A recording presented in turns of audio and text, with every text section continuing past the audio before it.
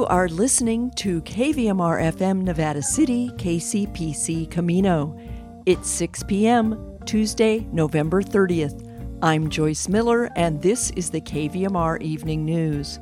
Right after the BBC headlines, if you intend to apply to the University of California for next fall, you've got about 6 hours left. More coming up on the California Report. If the Supreme Court overturns Roe v. Wade, California could see a 3,000% surge in people flocking here for care.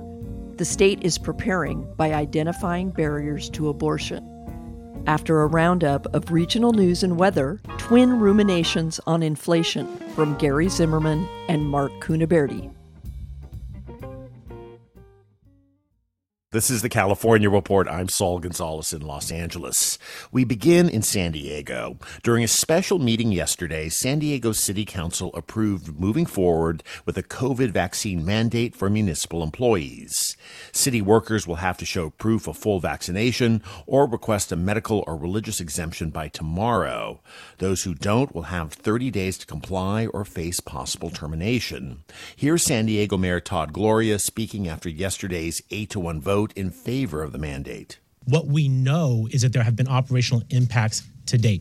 Those of you that watched the testimony this morning, I shared the number of missed trash collections, the 2 police academies that were suspended, the fire academy that was suspended, the number of times that we've had to have operational changes to our fire rescue response because we had over 30 firefighters quarantining at a particular time.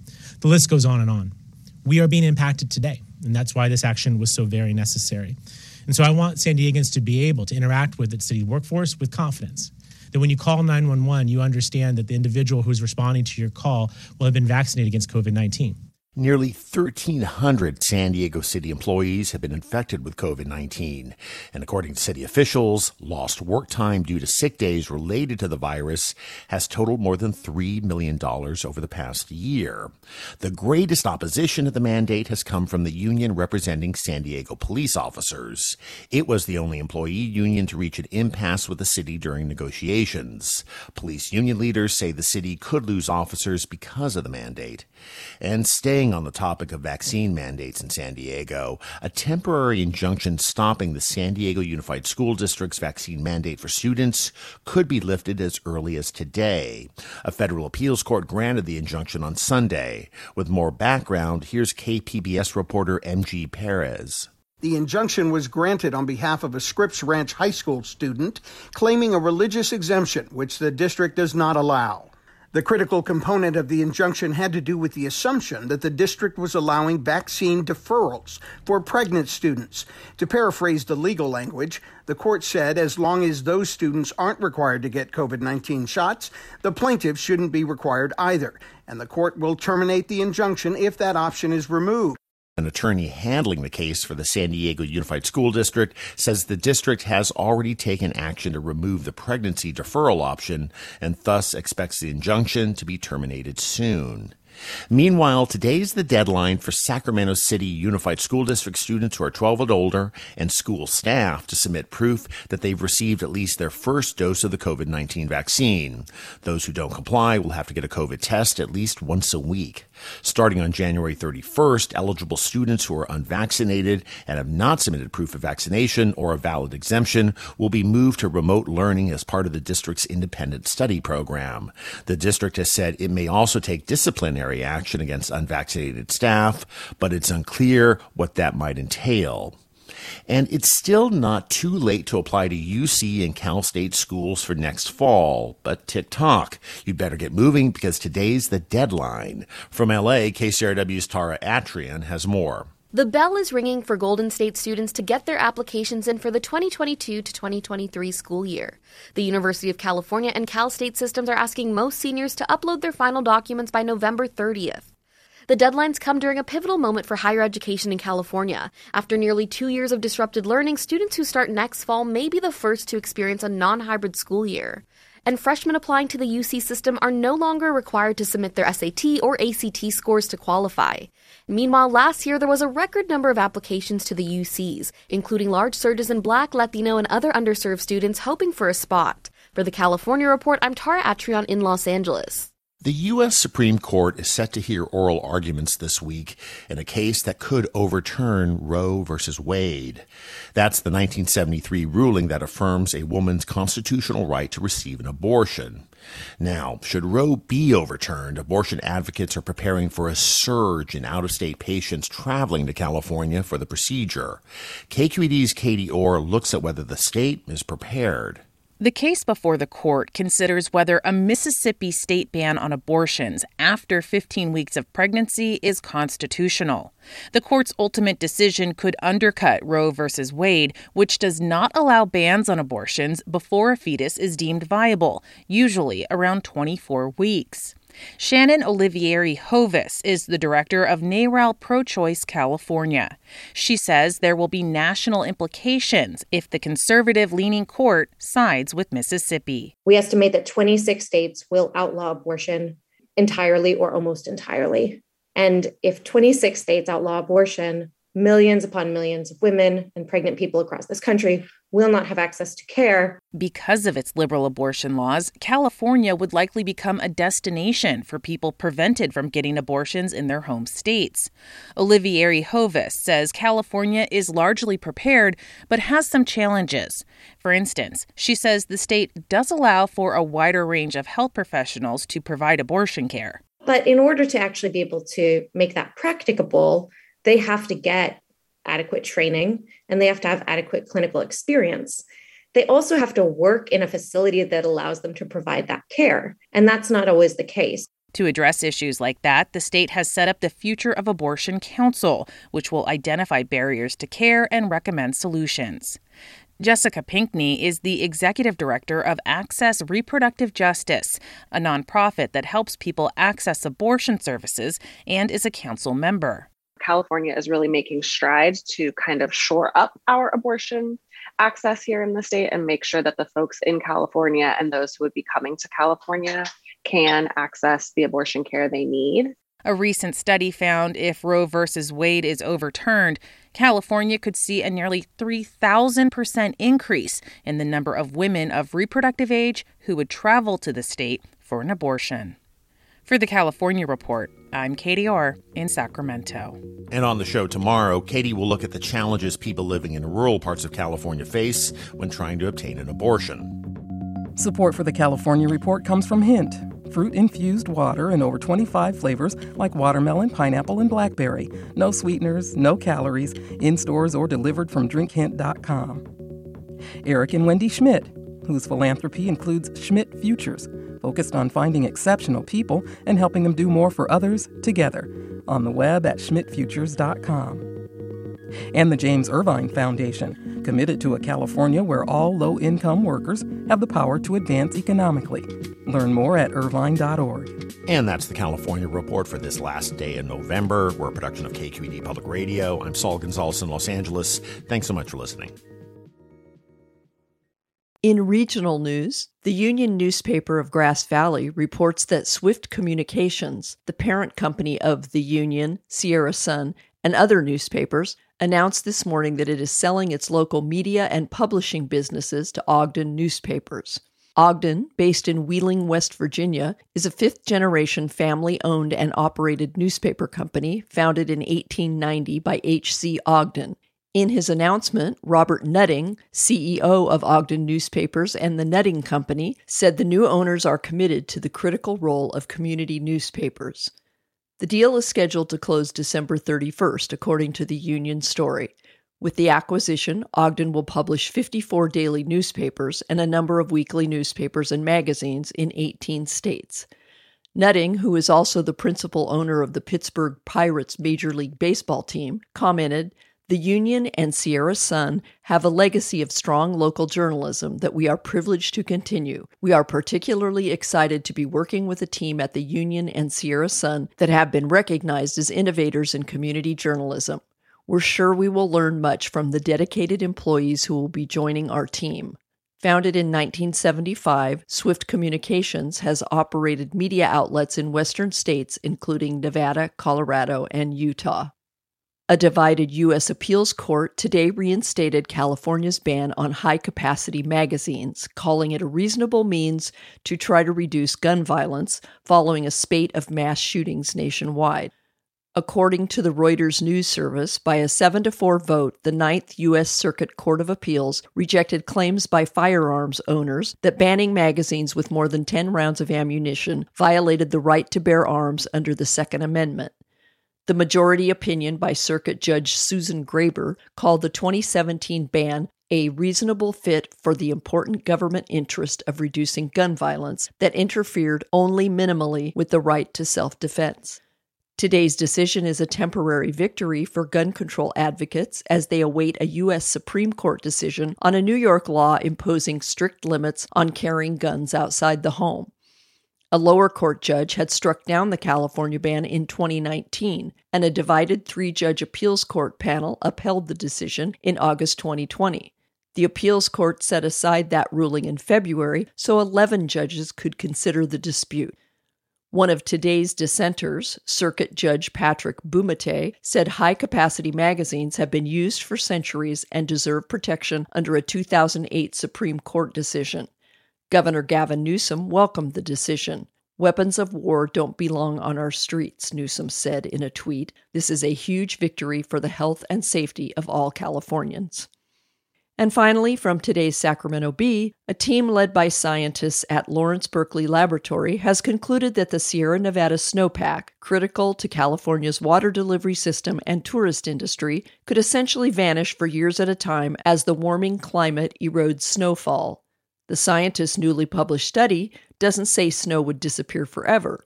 Instead, it predicts that much of the Sierra would experience 5 straight years of low to no snow, starting in the 2040s. The region could endure 10 straight years with little or no snow beginning in the late 2050s. The implications for California are enormous, the Bee story suggests. As it is, climate change has already intensified the current drought, scientists say. After a relatively dry winter, an early spring heat storm evaporated a major portion of the Sierra snowpack in a matter of weeks. A future with almost no snow could cripple California water supplies for long stretches of time. In the weather for our region, sunny and breezy with unseasonably warm temperatures for the next 2 days. Tonight in Nevada City and Grass Valley, clear with a low of 59 degrees. Wednesday, sunny with a high in the mid-70s and a low in the mid-50s. In Truckee tonight, clear with a low of 24. Wednesday in Truckee, mostly sunny with a high of about 60 and a low of 26.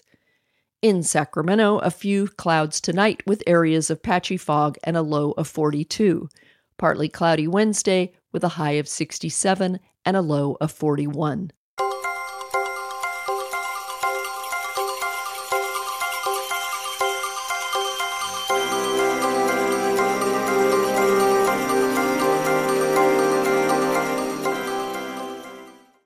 In this chat with KVMR's Paul Emery, economist Gary Zimmerman delivers some good news on job creation data that has emerged stronger than originally calculated. And with inflation on our minds, Gary weighs whether the rise in the Consumer Price Index is a temporary disruption or a long-term hit to our purchasing power.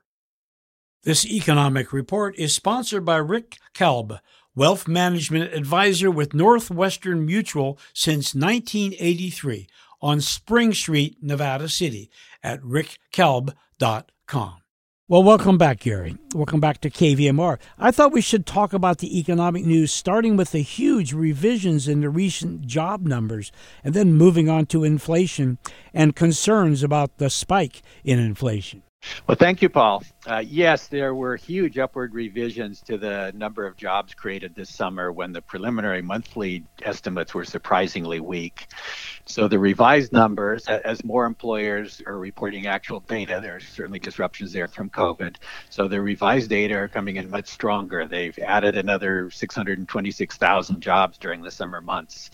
So, for example, the first August number showed only 235,000 new jobs being created. After the more complete August data were reported 2 months later, the increase was more than double that at 483,000 jobs in the month. So that's much better news for the labor markets and for job seekers. So, we're still down a few million jobs from the pre-COVID days in early 2020. But that's, basically much better news coming from the labor markets, and will suggest the economy will be reporting faster growth in the first for the summer. Let's move on to inflation, Paul. Certainly there is a recent spike in inflation indicators in 2021. In the course of future inflation, that's on the minds of all policymakers, investors, businesses, consumers, and even economists. Well, Gary, now that's more of the bad news is about the inflation. Tell us more about it. Well, there are a number of important inflation measures. They're calculated in different ways and measure different types of overall inflation or the overall increase in the national price level. For example, one of the more popular ones is the Consumer Price Index, or CPI. That's the measure of a price level of a basket of goods and services that consumers consume. And it's a popular measure looking at it over a year or over the percent change over a 12-month period. I like to look at the longer period just because there's variability in the monthly numbers, and the longer period gives you a better estimate of trend. Well, Gary, why should I pay attention to the CPI inflation index? I mean, how might that affect me personally? Well, the CPI is used in a number of ways, Paul. It includes, determining the size of the size of your annual Social Security payment increases for the folks on Social Security. It'll be determining annual increases in many labor contracts. They're tied to the CPI price index. So the CPI inflation index is, really important to many of us. Well, how much has the inflation measure increased from, say, a year ago? Can you give us a comparison? Yes, let's start with the published CPI price index. A year ago in October 2020, data indicated that the CPI inflation index over the prior year was rising at about 1.2% at an annual rate. And that's somewhat slower than it had been increasing over the prior decade. But, of course, during that period, the economy had just taken a huge hit from COVID. However, as the economy started to rebound and expanded rapidly from the, COVID pandemic and recession, the problems started arising post-COVID, and the CPI inflation numbers began to soar.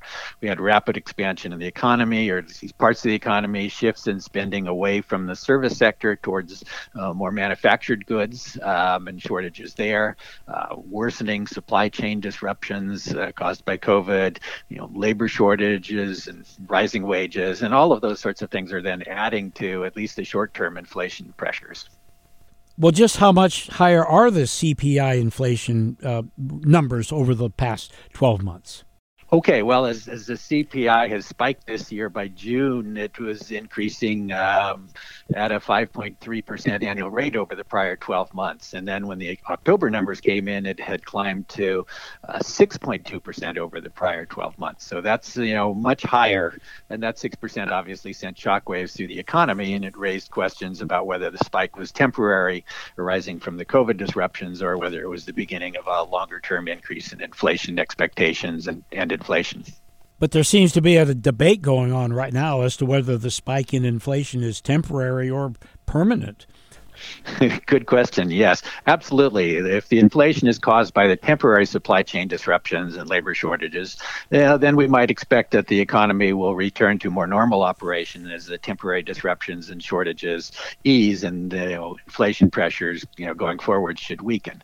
On the other hand, if the pandemic should worsen or continues and the disruptions continue longer, and the longer a 4 or 5 or 6% inflation persists, the more businesses and workers and consumers and investors will start expecting, inflation or inflation expectations to continue, and they'll start building in higher inflation expectations to protect them against the loss of purchasing power caused by a higher, overall inflation rate. From my viewpoint, higher inflation is the same as a smaller paycheck. Yes, it reduces the purchasing power of your paycheck, Paul. Exactly. Okay, Gary, thanks for all the information. Lots of things there to talk about and think about. Thank you so much. Talk to you in a couple of weeks. Okay, sounds good, Paul. Thank you.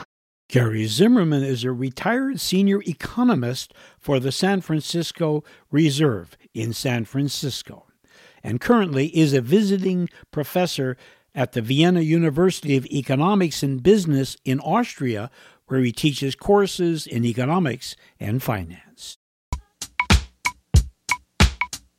In today's edition of Money Matters, Mark Cunaberti compares the merits of conventional coinage with cybercurrency as a hedge against inflation.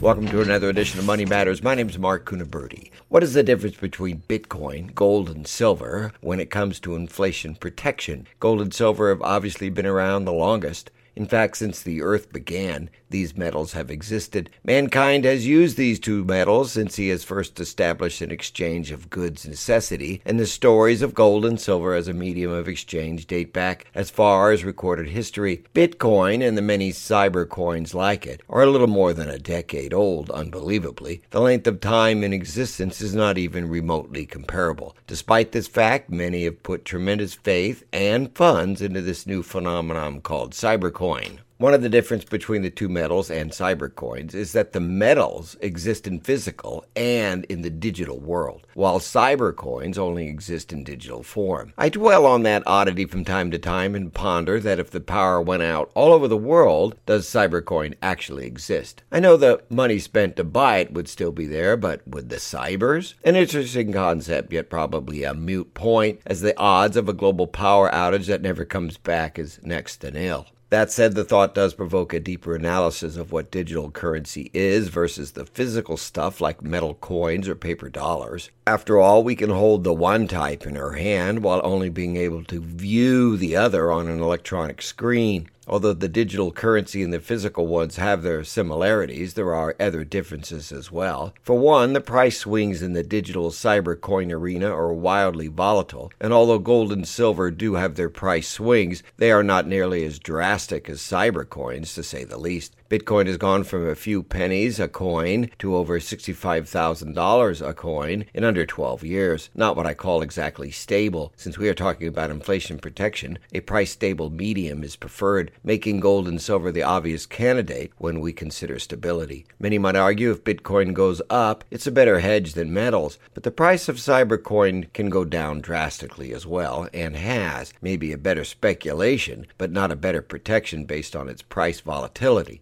Ease of transfer is easy with cybercoin as long as one is connected to a power source and is some sort of computer. Makes you guess what would happen if you went to a third world country with a lot of cybercoins and no computers. Gold and silver is still accepted even in the back jungles of the Amazon. Not so with cybercoin, obviously. Gold and silver stocks are also immediately movable when the markets are open, but these are not coins, they're stocks. The coins can be harder to sell, and the spread between the buy and sell price of a coin is significant. Taxes are due on both transactions, and how much is dependent on a variety of conditions. The jury is arguably still out on what the tax liability will be on cyber transactions, however. Gold and silver, having been around so long, are easy to transact in electronic form from any stockbroker firm, as long as you're trading the stock or the stocks that represent the actual coins. Cyber coin exchanges are difficult to use in my experience, and there are few Wall Street versions of Bitcoin funds that are available as of yet on the major exchanges. The stunning price increases in cybercoin has indeed attracted a lot of attention. So much so, when comparing price action of Bitcoin or the other cybercoins to any other asset in recent history, the mania and price increases surrounding Bitcoin and the cybercoins is the most volatile we've seen, bar none.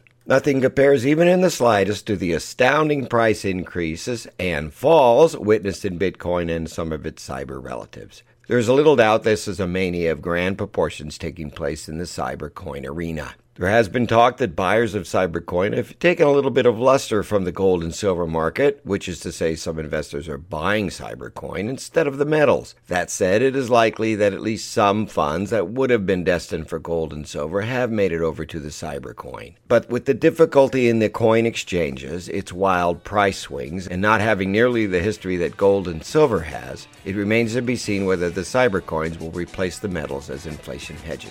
In this analyst's opinion, the reasons I've just gave in this newscast tell me that gold and silver are still safer and the more dependable inflation hedge. That does it for today's Money Matters. The views expressed are my opinions only and may not necessarily reflect the opinions of this radio station, its staff, management, or underwriters. This newscast should not be considered recommendations to buy or sell any securities or any other asset and is not to be regarded as investment advice. Our website is moneymanagementradio.com, where everything is free. Our way of saying thank you for listening to your community radio station. My name's Mark Cunaberti. Have a great day.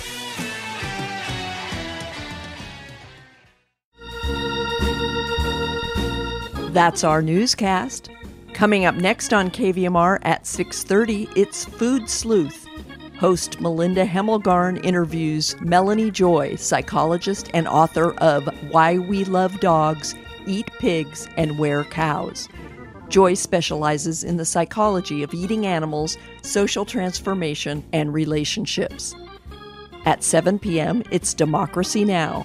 Tonight, Amy Goodman reports on the latest from Honduras, which is poised to elect its first woman president. KVMR Community Radio gets support from Nevada City Picture Framing and Art Gallery, established in 1987, offering a wide selection of sustainably produced frame moldings for custom framing of precious art, archival presentations, and treasured memories. Holiday gift certificates available on Searles Avenue, NevadaCityPictureFraming.com, and Four Paws Animal Clinic. Dr. Susan Murphy and Sue Lester and staff are proud to support KVMR, providing medical, dental, alternative, and surgical services for cherished companions on Searles Avenue in Nevada City. FourPawsAC.com. The KVMR Evening News is produced by KVMR News Director Claudio Mendonça and airs every weekday at 6 p.m. This is Joyce Miller signing off. Have a wonderful evening as we head into December.